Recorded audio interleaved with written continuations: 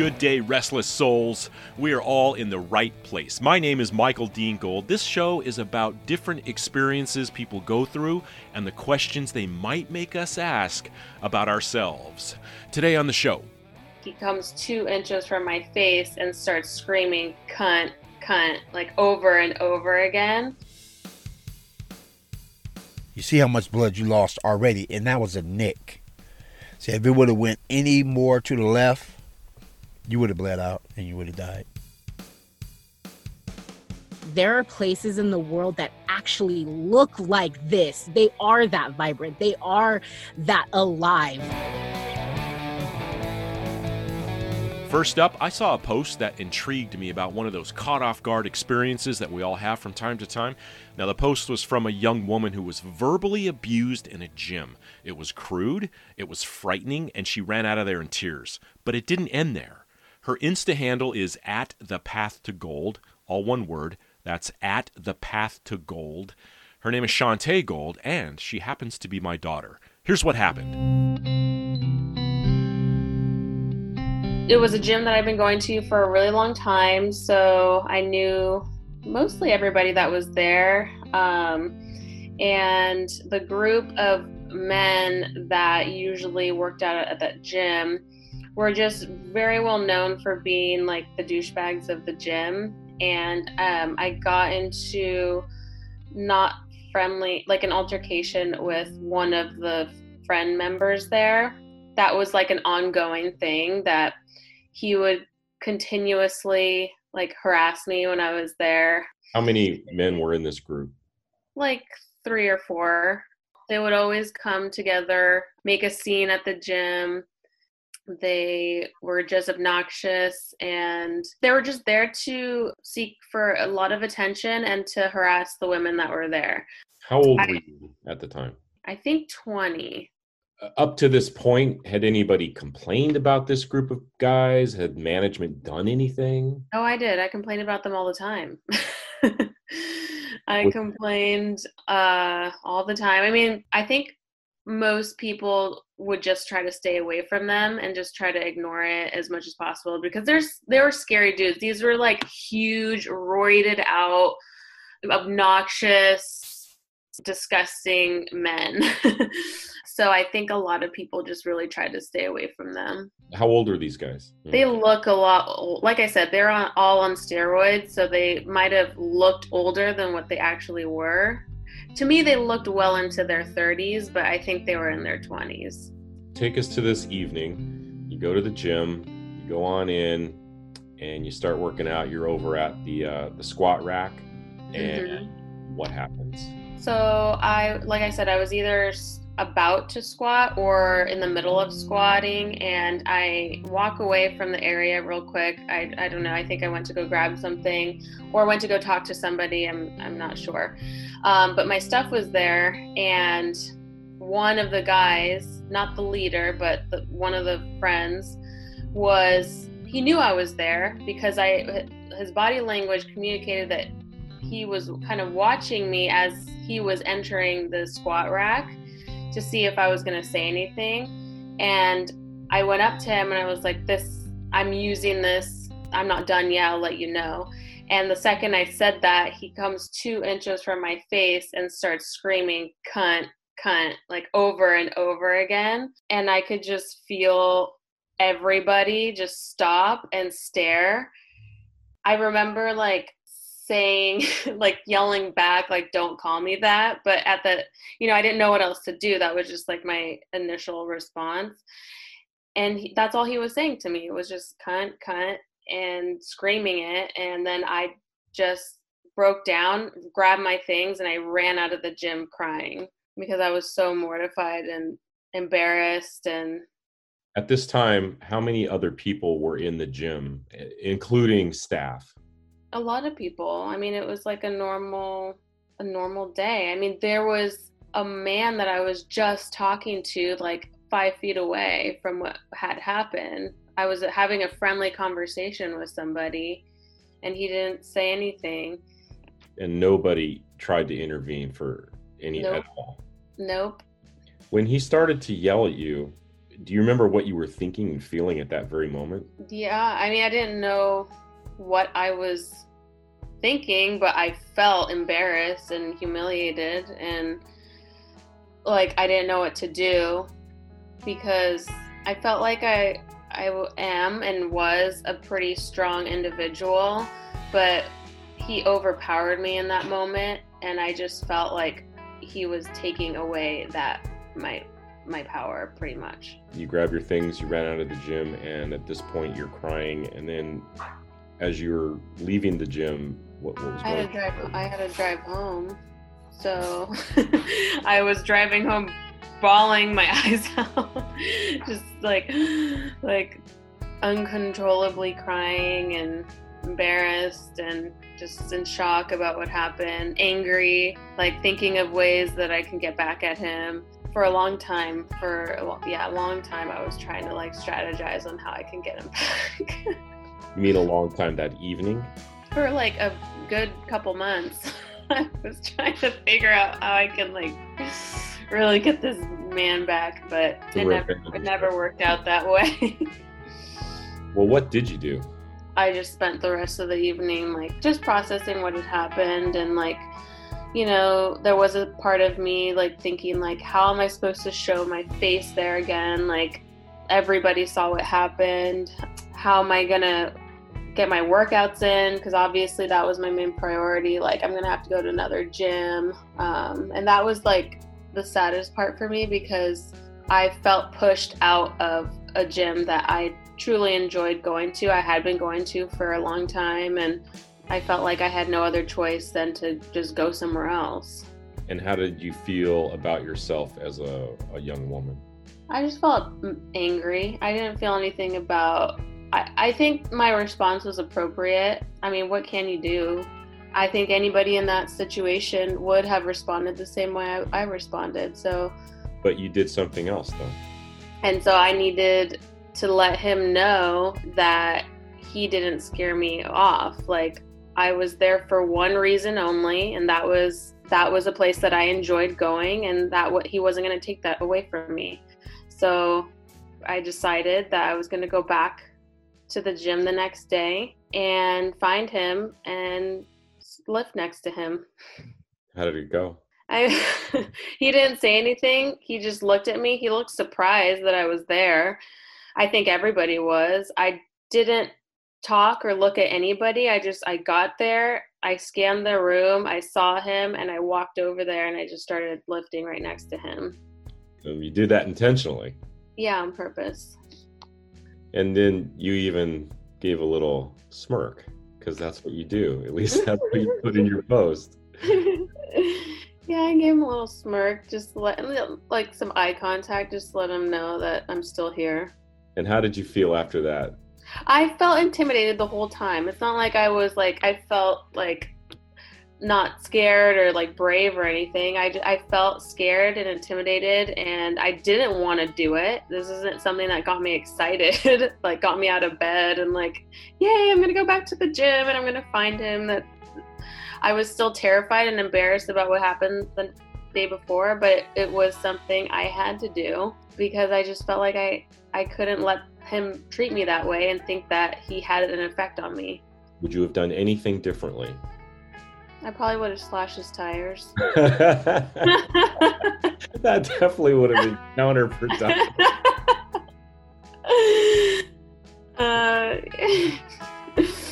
Yeah, I probably would have done a little something extra if I was a little bit more brave, but I figured that was a good step in the right direction.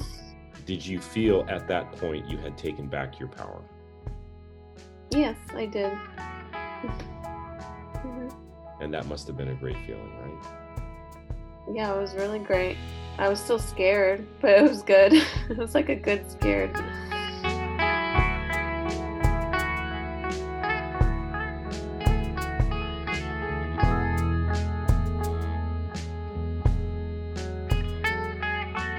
Taking back her power. I love how she said, she was still intimidated, she was still scared, but she did what she had to do. That's kind of the very definition of courage, because courage is not the absence of fear. Courage is kind of taking action even when we are afraid. I have questions, though. Her experience made me wonder, how would I respond when suddenly confronted by a scary, overpowering person? It's going to happen. How will I respond? But then I have this other nagging question stuck in my head. We got a gym full of people, right? Everybody heard it. Everybody saw it. No one helped. Now, I'm not judging them. I wasn't there. But I wonder, if I was there, would I have done anything? And you're probably thinking, well, she's your daughter. Of course she would have done something. And you're right. But what if she wasn't my daughter, like everybody in the gym? Would I have done something? And I'm not talking about, running over there and jumping between them and saying, hey, man, what are you doing? Pow, punching the guy in the stomach. That's a good way to get hurt. I'm talking about maybe walking over there and saying, hey, what's going on here? Or how about just going and getting a staff member and saying, hey, man, you got to stop that, right? Anything just to show this woman that she's not alone. Would I have done something? How about you? Email me your thoughts or even your own experience of being caught off guard and what you did. I'll share some in the next Restless Soul. Next, an experience about instinct and danger. In my community, there's a guy we call Big Kenny. He's a brother in his late 50s. He's about 6'4.5", pretty buff. Now, one night, Kenny took a knife to the gut trying to save a neighbor who was being carjacked by two thugs. Here's the experience.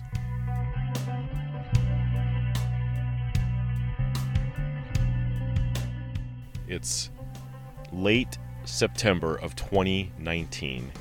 It's a Sunday night. You are in the garage. Walk me through it. What happens? The girls pull up.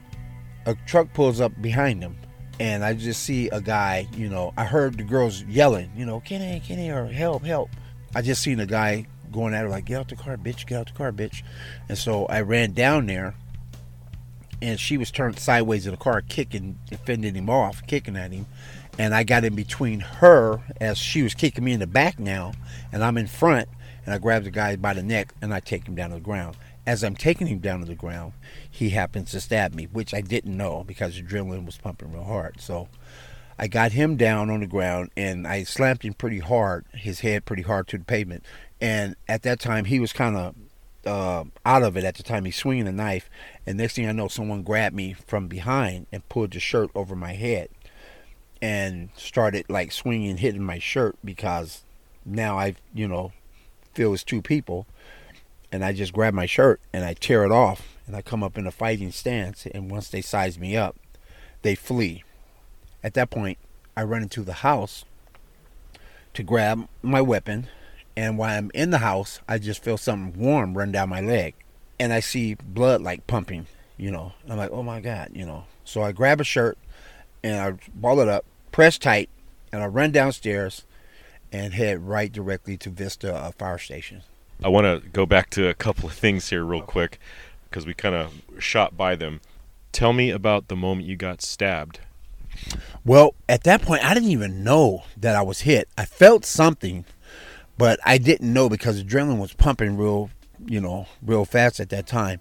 When I did get stabbed, I really, I really didn't know I was stabbed until I got upstairs into my house. I know I felt something sharp hit me, but at that point, I was still fighting off the guy, and I really didn't start bleeding till I got in the house. You go inside, you go upstairs, and to get your weapon, you notice something, you feel something, and then you look down. What did you see? Look down. I felt something warm run down my leg, and I looked, and I could see blood kind of spurting because he hit like an artery.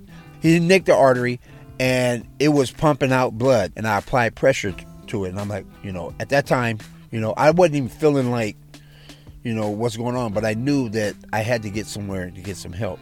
The doctor was saying, you're lucky that it just nicked it and it didn't puncture it, because you wouldn't have made it.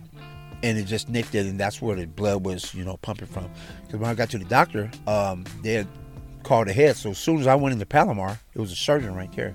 And so he said, you were in good spirits, and I took you right in. He said, surgery was very good. He said, but if it would have been any closer, you probably wouldn't have made it here. You could have bled out. You see how much blood you lost already, and that was a nick. See, if it would have went any more to the left, You would have bled out and you would have died. The moment you hear Kenny and you get the visual, there's a dude over there. There was no hesitation on your part. Why? I don't know. I don't know where that instinct comes from for a guy, to protect a woman. My dad's ex-military Marine, retired, and he always used to tell me, your job whenever you're with a woman is to respect them and protect them. All I knew was there was a woman in trouble, and all I can remember was my dad said to respect them and protect them, and I knew I was the only guy there to protect them, and so I just went in, I didn't look to see whether the guy had a weapon or not. I didn't even see that, I had no idea he had a knife. Would it have mattered? It you know what? I don't know. Maybe I would have found something, a weapon myself. Everything was going down. It was going down so fast. Instincts took over. I don't even think it mattered.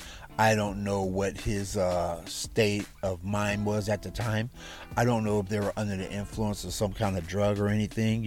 I don't know, if he had more than one knife or anything like that. I know that it would have been different if it could have turned out a whole different way, man. Did you realize that you had just risked your life and you could have died? I really wasn't, there really wasn't no thoughts, Mike. It was like just instinct kicked in. But after reflecting, I'm like, wow, this could have really been serious, and would you do it again, or would you do anything differently? I would definitely do it again. Just to help someone, I would definitely do it again without thinking. The word help is a cry for us, humans, man or woman, to help each other. You know what I mean? So here we are a year later. A lot's happened since then. We're going to get into that another time. But let me ask you this. What do you think about what you did now? Well, I Mike, I think I've done the right thing. I really think I did the right thing to help someone who was in need of help, and more of us need to do that, in our daily lives. Someone yells for help, it's a cry of, distress to me. It's like SOS, someone really needs help. With this experience of helping someone else brought a greater awareness to me that, that word is very important, and help someone when you can. It's one of the greatest aspects of God's love for us, is for us to help each other. When the first time you saw Sandra and Roxana after you got out of the hospital, what did they say to you? Oh my God. They were like, I'm part of their family now. I'm a big brother. Rox will stop, put the car in the park and jump out and hug me. That's what she does. That's her thing. She always says, this is my brother, this is my hero. There'll never be nothing that, she's so grateful. And I just told her I was just doing what a guy should do. You know what I mean? Anything like this ever happened to you before? Back in the days when gang fights and stuff like that. Different life. Yeah, different life than what I'm living now. Yeah. Because I've been stabbed a few times and shot a few times. So, and that was a different part of my life. That. But this was for a whole different reason. This was a whole new way of life that I live today. You know what I'm saying? Because I just listen to the language of the heart. I believe that I don't believe you have to die to see heaven, man. I don't believe that. You know what I'm saying? That everybody's like, are you gonna go to heaven? Are you gonna go to heaven? But I see heaven through human acts every day. That's for me, for Kenny. I see heaven through human acts every day with other people. So me, myself, I don't believe you got to die to see heaven. Why do we got to die to go to heaven? You know what I'm saying? I see heaven every day. People helping these people, giving people jumps, or letting you go first in front of the line, or just letting the hand help you. That's heaven to me. Have you changed, or has this thing changed your life in any way since this event? Well, and that, ladies and gentlemen, is what we call a tease in the broadcasting business. So, in the next show, an extraordinary experience that Kenny went through as a result of this heroic act. And it's really going to show just how far his restless soul has brought him from a time when, actually, he could have been one of those guys on the other side of that experience. But the questions Kenny's story leave me with today is, how would I respond to a panicked call for help? Help! This is different from the Jim story. The neighbors being carjacked were pleading for intervention. Would I have done it? Would you do it? Help! Does Kenny's experience of getting stabbed in the stomach affect what we think we might do? And finally, do we agree with Kenny? We don't have to die to go to heaven. We can see heaven right here in the kindness and courage of human beings. Email me your thoughts. I'll share some in the next Restless Soul.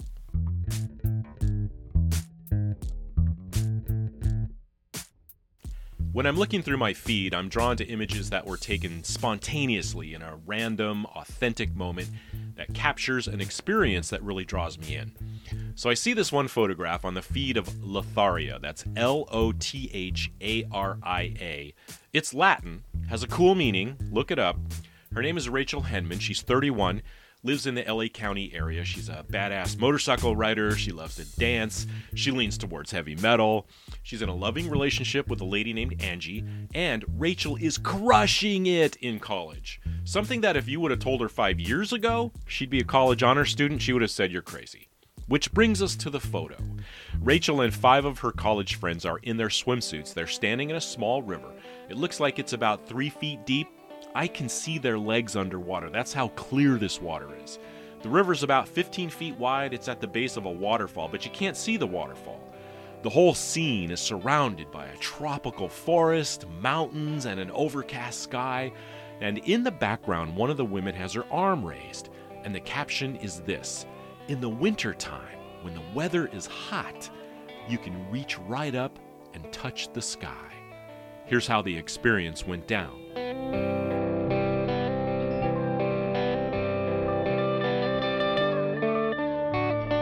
That picture in particular, and I love that you chose that one because that was during my study abroad trip to Costa Rica, which I can't believe it, but it was in the beginning of 2020 before, stuff got weird. We were in Costa Rica from mid-January to beginning of February, so like just under a month, and we were at La Fortuna waterfall in Costa Rica, and it's 100 steps to get down to the waterfall. It's worth it.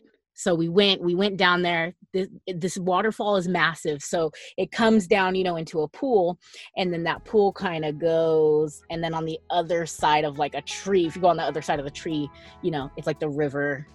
We were just hanging out in there, taking pictures, and it felt almost like surreal. Like, I feel like that's so cliche to say, but almost like surreal. It was just one of those, like, I'm actually here. Because, when you do study abroad, like, typically you do so much to get there. Like, I did a car wash, I did fundraising, and it's just like, man, like, I'm here. Like, in this moment, I am literally enjoying the fruits of my labor in this river with these people that are now my friends. Afterwards, I was exhausted because I had to walk back up those 100 steps. And I'll never forget, a girl that was in my oceanography class ended up being on that trip. She talked a lot.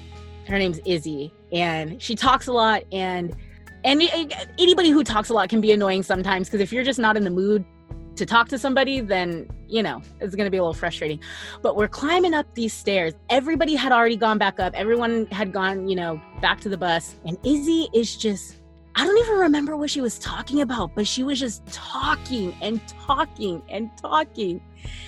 And I turned around and I put my hand on her shoulder and I said, Izzy. Because in that moment, she looked at me and she was like, shut the F up.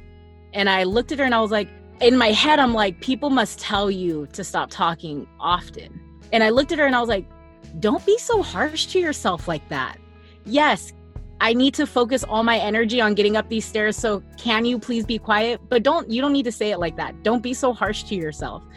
I was like, we could talk about whatever you want to talk about. I just got to get up these stairs. And she's like, okay. She was aware this potentially is an annoying thing about herself, and you didn't want her to feel that way. Exactly. Because there was no need for her to feel that way. I didn't want her to feel like ashamed or like that. Let's just look at the facts. The fact of the matter is I'm out of shape and trying to walk up 100 stairs. And I need some quiet to harness my strength to get up these stairs.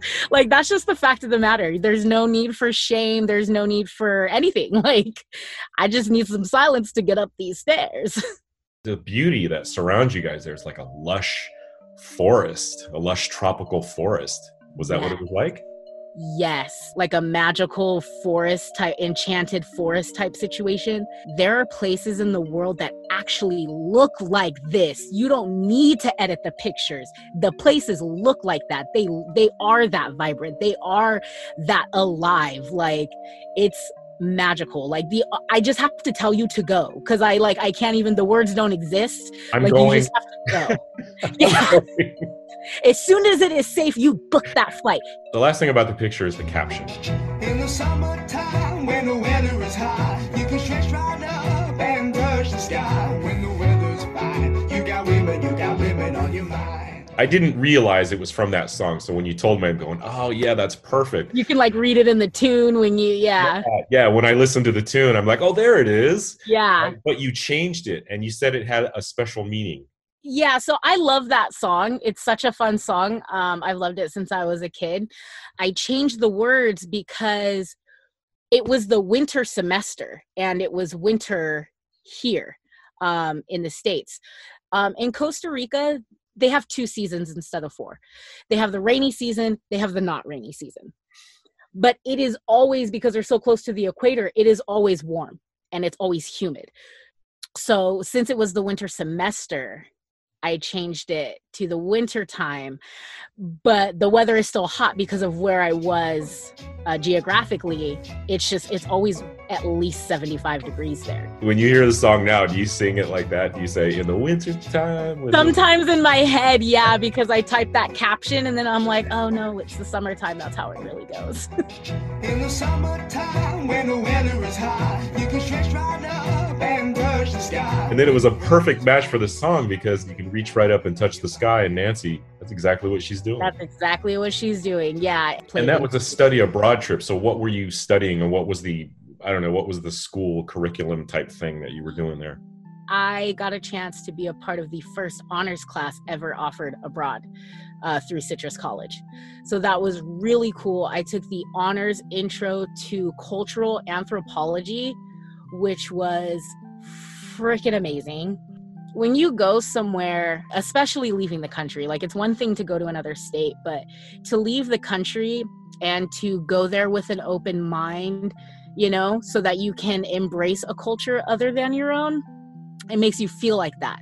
And that's something that that was one of my biggest takeaways from my cultural anthropology class, is that there is no better or worse, just different.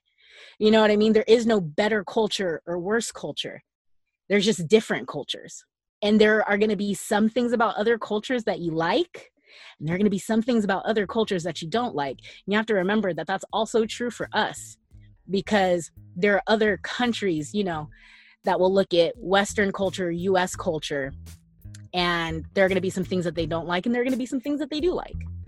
So it makes you, when you have that mindset going into another country, you can have that feeling of reaching right up and touching the sky, because it's just so amazing to see the difference, like the uniqueness that there is in the world. You're a fascinating woman with a very interesting life.